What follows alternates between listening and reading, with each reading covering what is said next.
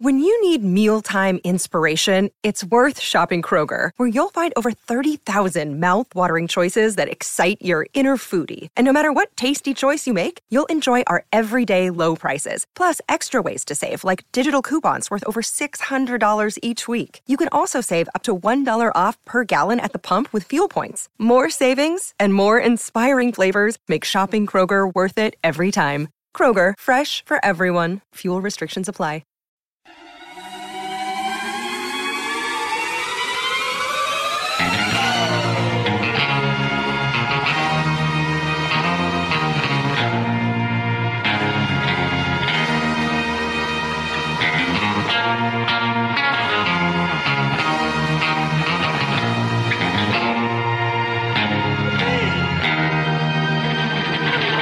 Back by no one's demand but our own, and from the DraftKings Sportsbook studios in sunny, scenic, finally, Elizabeth Park, Nashville, Tennessee. It is the 615 Sessions podcast, powered by Two Rivers Ford, and it's brought to you, as always, by A to Z Sports and A to Z Sports Nashville.com. Hello, happy Tuesday. Hope you're feeling right. Hope you are living well. You will be living well after we spend some time with Sheil Kapadia of The Athletic, one of their exceptional NFL writers. We've got a lot of ground to cover with Sheil. We got 5 good minutes on J.J. Watt at the end of the pod. But first, you got to hear about our friends and what they have going for you out at Two Rivers Ford. Mount Juliet is where the dealership is located, just off Belinda Parkway. If you choose to go pay them a visit, I could not more highly suggest, I think that's grammatically correct, I couldn't suggest more you going to visit them out in Mount Juliet, of course safely and socially distanced, to go see all of their great new or pre-owned vehicles, whatever it is that you are seeking for your next car investment. The non-commissioned sales staff makes it so easy for you to work with them, so easy to go through the car buying experience, the car search process, because it can be stressful. Honestly, it's like buying a house, kind of. It's a lot. It's it's a substantial chunk of change if you're going to put that kind of money into something that's going to be carrying you around on a regular basis. So you want to make sure that you're getting the right car for you. You want to make sure that you're not being rushed into any decisions. That's what a non-commissioned sales staff will provide for you, because they're getting paid regardless of whether they make the sale or not. No pressure is what they offer you at Two Rivers Ford. If you want, you can go through the entire car purchasing process online at tworiversford.com. They are powered by Ford, but just like this podcast, they are driven by the people at Two Rivers Ford. All right, let's get to Sheil, then 5 good minutes at the end of the show.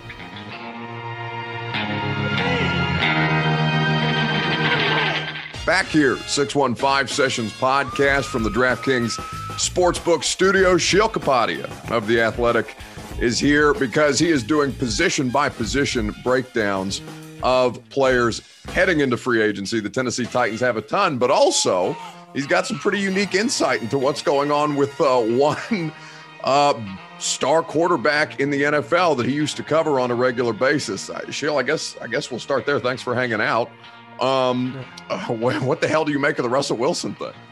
Yeah, I wasn't sure which quarterback we were talking about because I've covered the Eagles and the Seahawks, so I didn't know if that was a Carson Wentz question or a Russell Wilson question. I thought our staff, Michael Sean Dugar, Jason Jenks, and Mike Sando did a terrific job with their piece on The Athletic. Listen, it's obvious that Russell Wilson is frustrated, and it's obvious that Russell Wilson and Pete Carroll do not see eye to eye, basically, on the best way for the Seahawks to win a Super Bowl. I mean, I think that's what it really comes down to. I think Russell Wilson watches some of these other teams, these other offenses, whether it's the Chiefs, whether it was the Tampa Bay Buccaneers. He looks at some of the quarterbacks who have say in terms of personnel, offensive linemen, wide receivers, whatever the case may be. And he wants that. I mean, Russell Wilson's been around a long time now. I think a lot of us, we still look at him and think, all right, this is a guy who is relatively young and, but but no, he's in his 30s now. And so the clock is certainly ticking. They haven't gotten past the divisional round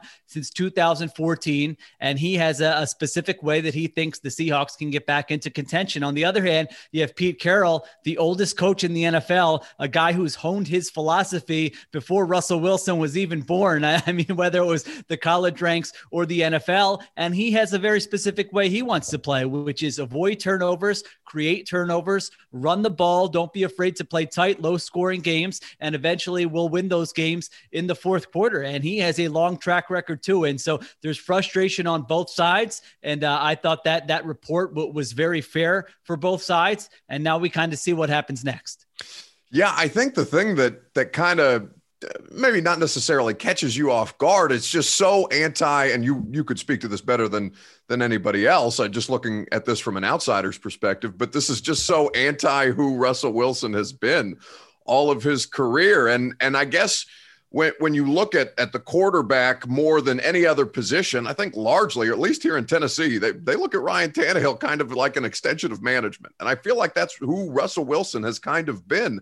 So for him to go on the Dan Patrick show a couple of weeks ago, or however long it's been at this point, and kind of even as I don't want to say timid, but that was like Russell Wilson banging on the window, say, somebody get me some help or get me out of here. And I think, I guess, how much do you attribute that to just Russell, or is there anything to do with what's happening with Deshaun Watson in Houston that's kind of started this maybe trend of quarterbacks seeking to have more say in things?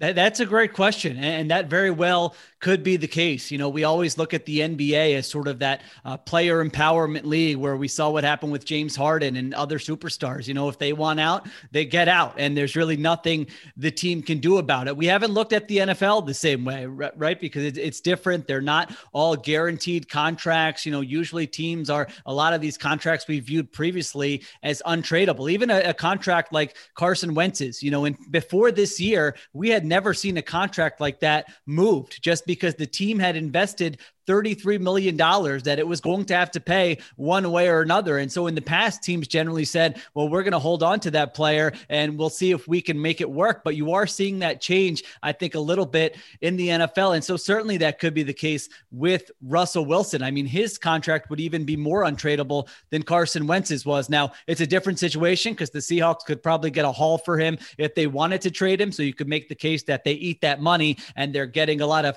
draft compensation there. But the first thing you said is definitely true. It's out of character for Russell Wilson. You know, I covered the Seahawks for 2 years. He never said anything really remotely controversial during that time. It was always kind of team first. And, you know, the offensive line is doing a fine job, even though it was clear to anyone who was watching that they weren't. But I think something's changed in the past couple of years here. You know, I think part of it is looking at his legacy. He's looking at where he is at this stage in his career. He's looking at what some of these other quarterbacks have that maybe he wants. He's probably lost some belief in that Pete Carroll system, that Pete Carroll mantra. And really, you know, some of it is you look at New England and Tom Brady and Bill Belichick.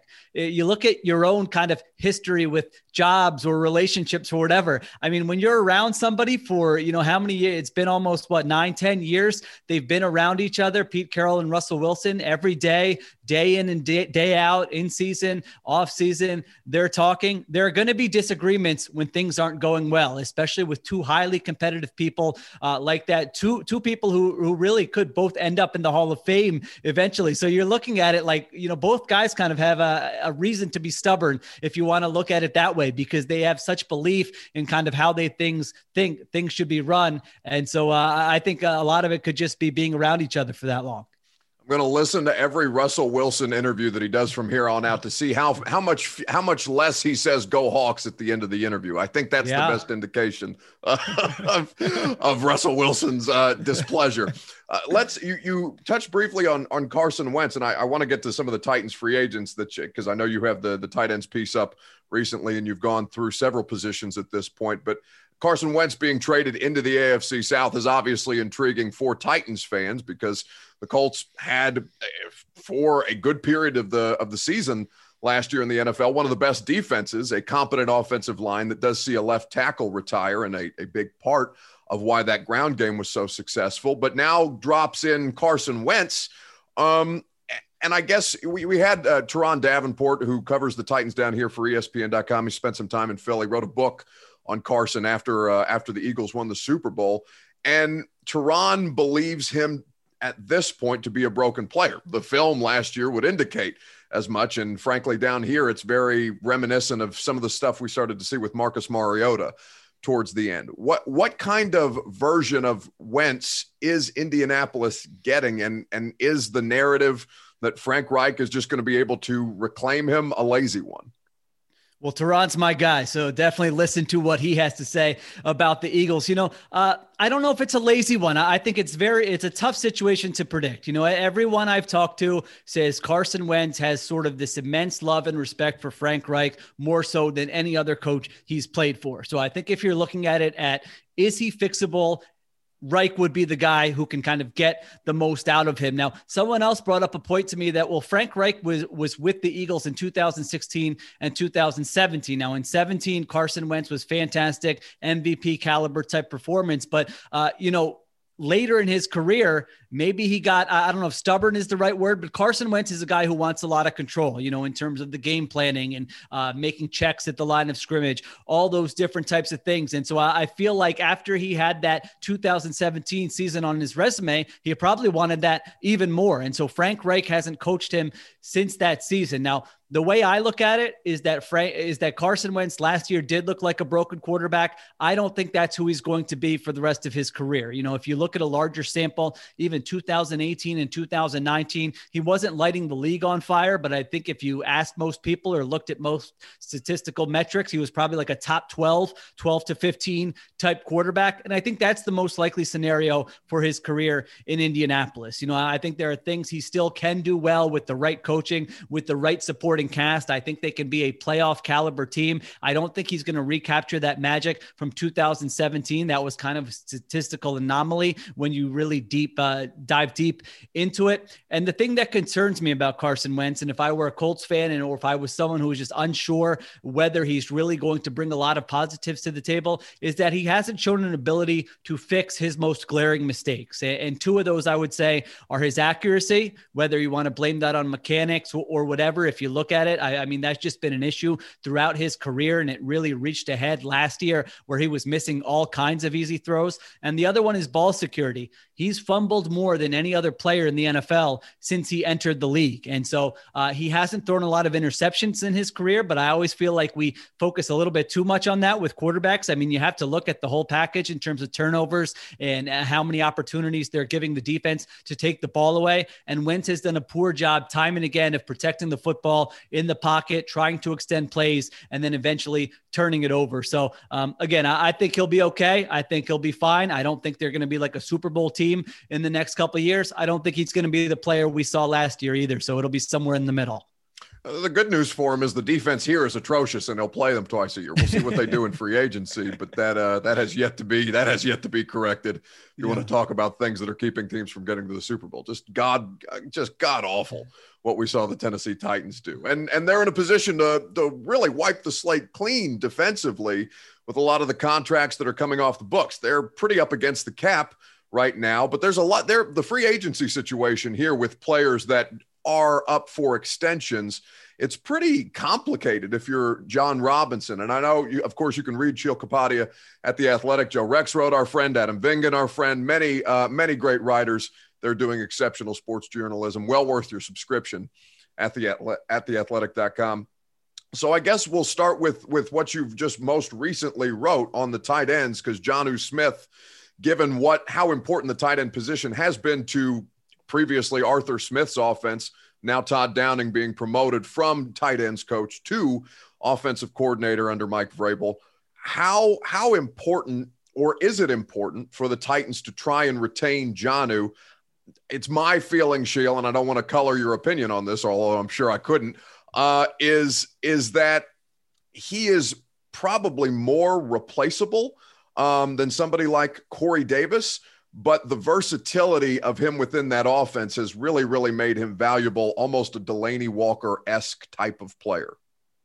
Yeah, no, I would agree with that. Now, I think what you mentioned earlier, the Titans have to decide where they're going to invest their resources. It's not like they're in the top 5 in terms of cap space. You look at how terrible that defense was last year, and now Arthur Smith is gone from the offense. So I'm very curious to see what direction they go in. If Arthur Smith were still there, then I would say, you can let Jonnu Smith walk because they're really doing some fantastic things scheme wise. And you have Ryan Tannehill, you paid him, you have Derrick Henry, you paid him. You still have AJ Brown. It's not like the cupboard is bare. I think you would still be able to scheme things up and certainly have a top 10 offense, maybe even a top 5 offense. But now it gets a little bit trickier because there's a question mark there. I think most likely it would probably be tough for them to bring Jonnu Smith back when you look at the other needs on the roster. And the other thing working for Smith is that it's not a great group of free agent tight ends. And so if you're a team out there, throw anyone out there, the Jacksonville Jaguars, the New York Jets, any one of these teams, even like the New England Patriots, a team that kind of has is in the top 5 in terms of cap space, and you need a tight end. Well, you've got like 3 options of really good players. And I think Smith is one of those players, and I think if you're Smith, you might say, I'd like to go to a pass happy offense where I'm getting more targets than I got with the Titans. I know he made some key plays there, but he's never had more than 448 yards receiving in a season. If he goes to a pass heavy offense, could he be up? He could almost double that, I think. I mean, he could certainly be like an 800-yard a season type receiver. And so I think from both sides there, now I don't have inside information on this or anything, just looking at it from the outside, what makes sense for the team, what makes sense for the player. I would think he would probably find a deal on the open market that might be more than what the Titans are willing to pay, and also an opportunity to play more. And so what number is that? If you look at kind of previous precedent, last year, Jimmy Graham got $8 million a year, and Austin Hooper got $10.5 million a year. And I would certainly say Jonnu Smith is in that category of player. So that's probably the type of deal you would be looking at, whether it's in Tennessee or on the open market, to kind of retain him or sign him to a long-term extension. I think the best thing that Jonnu has going for him, or that would work in Jonnu's favor to kind of drive the Titans price up, is that he's Mike Vrabel's favorite player. Like Mike does not say nice things about anybody. And he cannot stop talking about how great Jonnu is, the work ethic. After one game on a post-game Zoom this year, he was talking about just how well his parents raised him and things like that, and how that factors into the work ethic. It's the only time Mike Vrabel will say anything nice about anybody. But I think, internally, they value all of those things about Jonnu, and it's been John Robinson's MO to kind of reward those type of guys, whether that be Derrick Henry or Taylor Lewan, Kevin Byard, they've gone away from what has been the issue with previous Titans regimes, is now they actually spend money. They are willing to extend on top of the market deals on players like that. I just think with their needs, as you mentioned, defensively in particular, that Jonnu is probably on the outs. I think a lot of that also applies to somebody like Jayon Brown, who has really, really developed into a nice player and has been playing at a high level really since they kind of thrust him into action his rookie season. He's exceptional in coverage. He had sorry about that. My alarm goes off. Okay.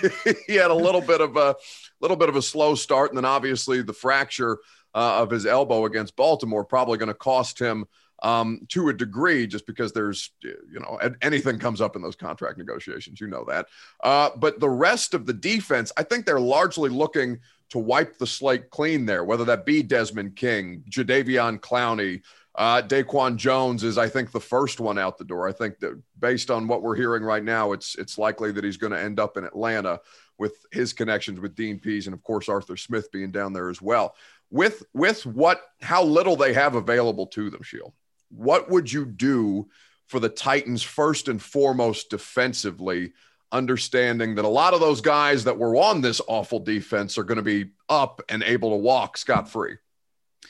Yeah, this is the interesting question kind of going on throughout the league right now is how do you build a defense? If you look at teams like the Patriots and the Ravens, they play a lot of man coverage and they've said, we're going to invest in cornerback. We are going to be able to cover against really any offense you put up against us. And you know what? We will scheme up the pass rush a little bit, whether it's different blitz packages, different stunts, different pressure schemes. We can find ways to get after the quarterback, but that's not where we're going to spend most of our money. Now, that's not the case everywhere. Other teams, they look at it and they say, if we can get a pass rush with our front four, and if we can really invest there, well, now, we don't have to spend big money on cornerback, on safety, because we can drop 7 into coverage. We can play a lot of zone and we're going to be okay there. So, post Dean Pease, it's a little bit tricky to know what the Titans want to do. I thought with Dean Pease, he was one of the best in terms of disguising coverages before the snap. And that's something you're seeing, teams almost have to do that now. You can't just line up like those old Seahawks Legion of Boom teams where they said, we can just line up, we're going to play cover 3, and we don't care if you know what we're in, we're still going to be able to defend you. That's become a lot harder to do. Offenses have become too good. Quarterbacks have become too good. So really, I think the Titans have to figure out a way to get better at making more with less. That's really what they were doing there with Dean Pease. It's not like they were loaded, I thought, in terms of talent. And so I would think, there are opportunities to build up that pass rush a little bit around Jeffrey Simmons. I know they tried with Jadeveon Clowney last year. That certainly did not work out. That's also an area where you can get some veterans who don't cost you a lot. Maybe a guy like Justin Houston, who's in his 30s. He's probably not going to get a huge long-term contract, but if you want a veteran who still had like 8 sacks last year, who can still get after the quarterback, who can be a good culture guy, someone like that could make sense for them. So I think they've got to decide what they want to do schematically. It could be they look at it and they say, you know what, we want to play a lot more man coverage and we want to model ourselves after those Patriots and Ravens teams. That's how you have to play against great quarterbacks. Let's invest in corner. It's not a great cornerback market. And so that could be difficult to do in one offseason. But I think they've got to get that stuff figured out. How do they want to coach these guys? How do they want to line up? And then they've got to decide where to invest those resources. It's crazy how much resources are dumped into that secondary right now, almost north of $54 million at this point. Wow. In the Tennessee Titans, between Malcolm Butler, Adoree Jackson, Kevin Byard, Kenny Vaccaro's looking more and more like a potential cap casualty. Of course, they cut Adam Humphries yesterday to free up a little bit of cap space, but it's a thing that people are in the streets with pitchforks and torches about here, Sheil, that the fact that Mike Vrabel just straight up promoted the guy that he let call the defense last year, and it was historically bad on things like third down. But they don't think it's a coaching problem. He's going to do what he's going to do, and we'll see how that pans out for him. Sheil Kapadia of The Athletic. You can read him, of course, well worth your subscription. Great free agency primers coming out right now. He's on the Ringer NFL show. He's on the Athletic NFL show. He's on the Mina Kimes show, our good friend from ESPN. You can find him all over the place. He's doing great work. Sheil, we appreciate you stopping by the podcast here and on the 615 sessions. You got it. Thanks for having me. 5 good minutes on young Justin James Watt, which is, of course, what JJ stands for. Going to the Arizona Cardinals, and why the hell it doesn't make any sense for a variety of reasons. Right after a quick reminder about the fine folks at DraftKings Sportsbook. Not quite time for March Madness, although we are in the month, my favorite month. College basketball is what I live for, especially the tournament, even if Indiana doesn't make it. In fact, it's better for me if Indiana doesn't make it because I don't have to suffer. Like last year when they finally made the tournament for the first time since I was in college, and then the global pandemic just wiped it out and saved me any suffering. I shouldn't say that. Of course, that's a terrible thing. Anyway, DraftKings Sportsbook. America's top-rated sportsbook app is giving all new players the chance to cash $100. New customers can bet $1 on any team to hit a three-pointer in any basketball game this week, and if your team makes it rain, you cash $100. That's right. All it takes is for one three-pointer being hit by your chosen team to turn $1 into $100. Sounds like a no-brainer to me. Download the DraftKings Sportsbook app now and use the promo code A to Z Sports. ATOZ Sports to get your shot to turn $1 into $100 when you bet on any team to hit a three-pointer in any basketball game this week. That's promo code ATOZ Sports for new customers to get a shot at 100-1 odds on any basketball team to hit a three-point shot. Only at DraftKings Sportsbook. You must be 21 or older. Tennessee only. See DraftKings.com/sportsbook for details. New customers only. Restrictions apply. Winnings paid out in $425 free bets. If you or someone you know has a gambling problem and wants help, call or text the Tennessee Red Line 1-800-889-9789. DraftKings Sportsbook. Promo code A2Z Sports. 5 good minutes. Whew. So I had a particular rant that happened to me over the weekend that I wanted to get into here, but then J.J. Watt broke his own news that he's going to play for the Cardinals. This sound, courtesy of Ian Rappaport of the NFL Network. Yeah, in very stealth fashion, the Arizona Cardinals landed one of the biggest free agents available, and certainly the biggest free agent available to sign right now, which is exactly what J.J. Watt is going to do. He ends up getting a 2-year, $31 million contract, more than $15 million per year, certainly more than most pegged him at. He gets $23 million guaranteed. Now, if it seems like the Arizona Cardinals came out of nowhere, they did. It was very important for J.J. Watt to be private and not have the names of teams that he was really and truly interested in out on Twitter and elsewhere. But this is not a random situation here. Vance Joseph, defensive coordinator for the Arizona Cardinals, done a really nice job there. He coached J.J. Watt for a couple years in Houston. He is very familiar with this defense, should hit the ground running and be productive. Opposite Chandler Jones, maybe one of the best tandems now in the NFL. He also, by the way, Watt does get to play with DeAndre Hopkins. Of course, the former Texans teammates may have a little bit to talk about when they both officially are together again. So there are the details of what J.J. Watt has signed for, a 2-year contract with the Arizona Cardinals, reportedly $31 million, $23 million in guaranteed, as you heard there. And so the question is, because if you were keeping track of what the hell happened with J.J. Watt yesterday, you saw Field Yates, I'm pretty sure, tweet out his Peloton profile that had Green Bay, Buffalo, and Cleveland, as well as Super Bowl 56 in the profile information. I think it ended up being a fake account. Anyway, this is what free agency looks like in 2021. It just set the internet on fire because J.J. Watt's been trolling us all. And then at about, what time was that? About 12:45 on Monday morning, JJ tweets out, source me, and the picture of him in an Arizona Cardinals long sleeve doing a squat with a very, very serious J.J. Watt look on his face. Because that's what J.J. Watt does. He takes pictures of himself, he puts them on the internet with very, very serious faces, because that's what J.J. Watt does. He likes the attention, likes, look at me, which is fine. I do too. I identify the behavior only because I exist and live it every day. So I get where J.J. is with this attention-seeking and attention-grabbing. It is a constant part of his life. But the question becomes, because Arizona came the hell out of nowhere, at least to the vast majority of the public, myself included. And what I also saw was a report, and forgive me, I need to pull up the reporter's name. He's a sports talk host in Arizona, because about a half hour before the primetime show started on Monday night, I saw that he had tweeted out, and I will find this tweet for you, which I should have done before sitting down to record this podcast, but John Gambadoro tweets out, the deal J.J. Watt signed with the Cardinals was not the most he was offered, which is what most people assumed, I add parenthetically. Most people assumed he went to Arizona because Arizona was offering the most money, $23 million guaranteed for a almost 32-year-old J.J. Watt with his injury history, albeit coming off a healthy year, and $15.5 million annually. That's a lot of money, especially for these contenders like the Titans, who are pretty cash-strapped. But then John adds this.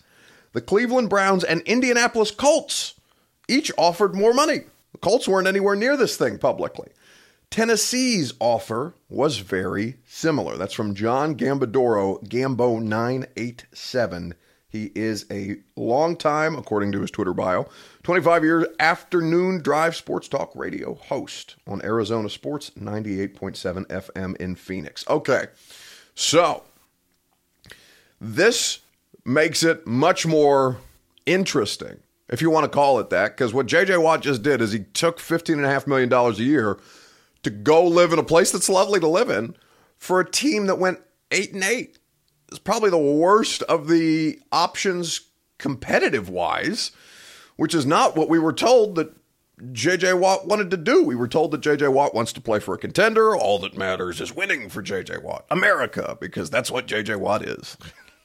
And I saw V-Love, by the way, one of my favorite Titans Twitter follows, tweet out something to the effect of somebody's going to make a comparison between J.J. Watt and Pat Tillman, and I'm going to have to delete my account. And by the way, I agree. I would need to log off the internet for at least 48 hours if somebody was to do something that unbelievably stupid. And so now we have J.J. Watt in Arizona on a team that's not that close. Kyler's fun. DeAndre Hopkins a stud. Chandler Jones on the defense is very nasty, but Hassan Reddick is a free agent. Patrick Peterson is declining quickly, and the rest, Budda Baker is a good player, but the rest of the defense, largely not that good. In fact, really not that good. So what the hell is JJ doing?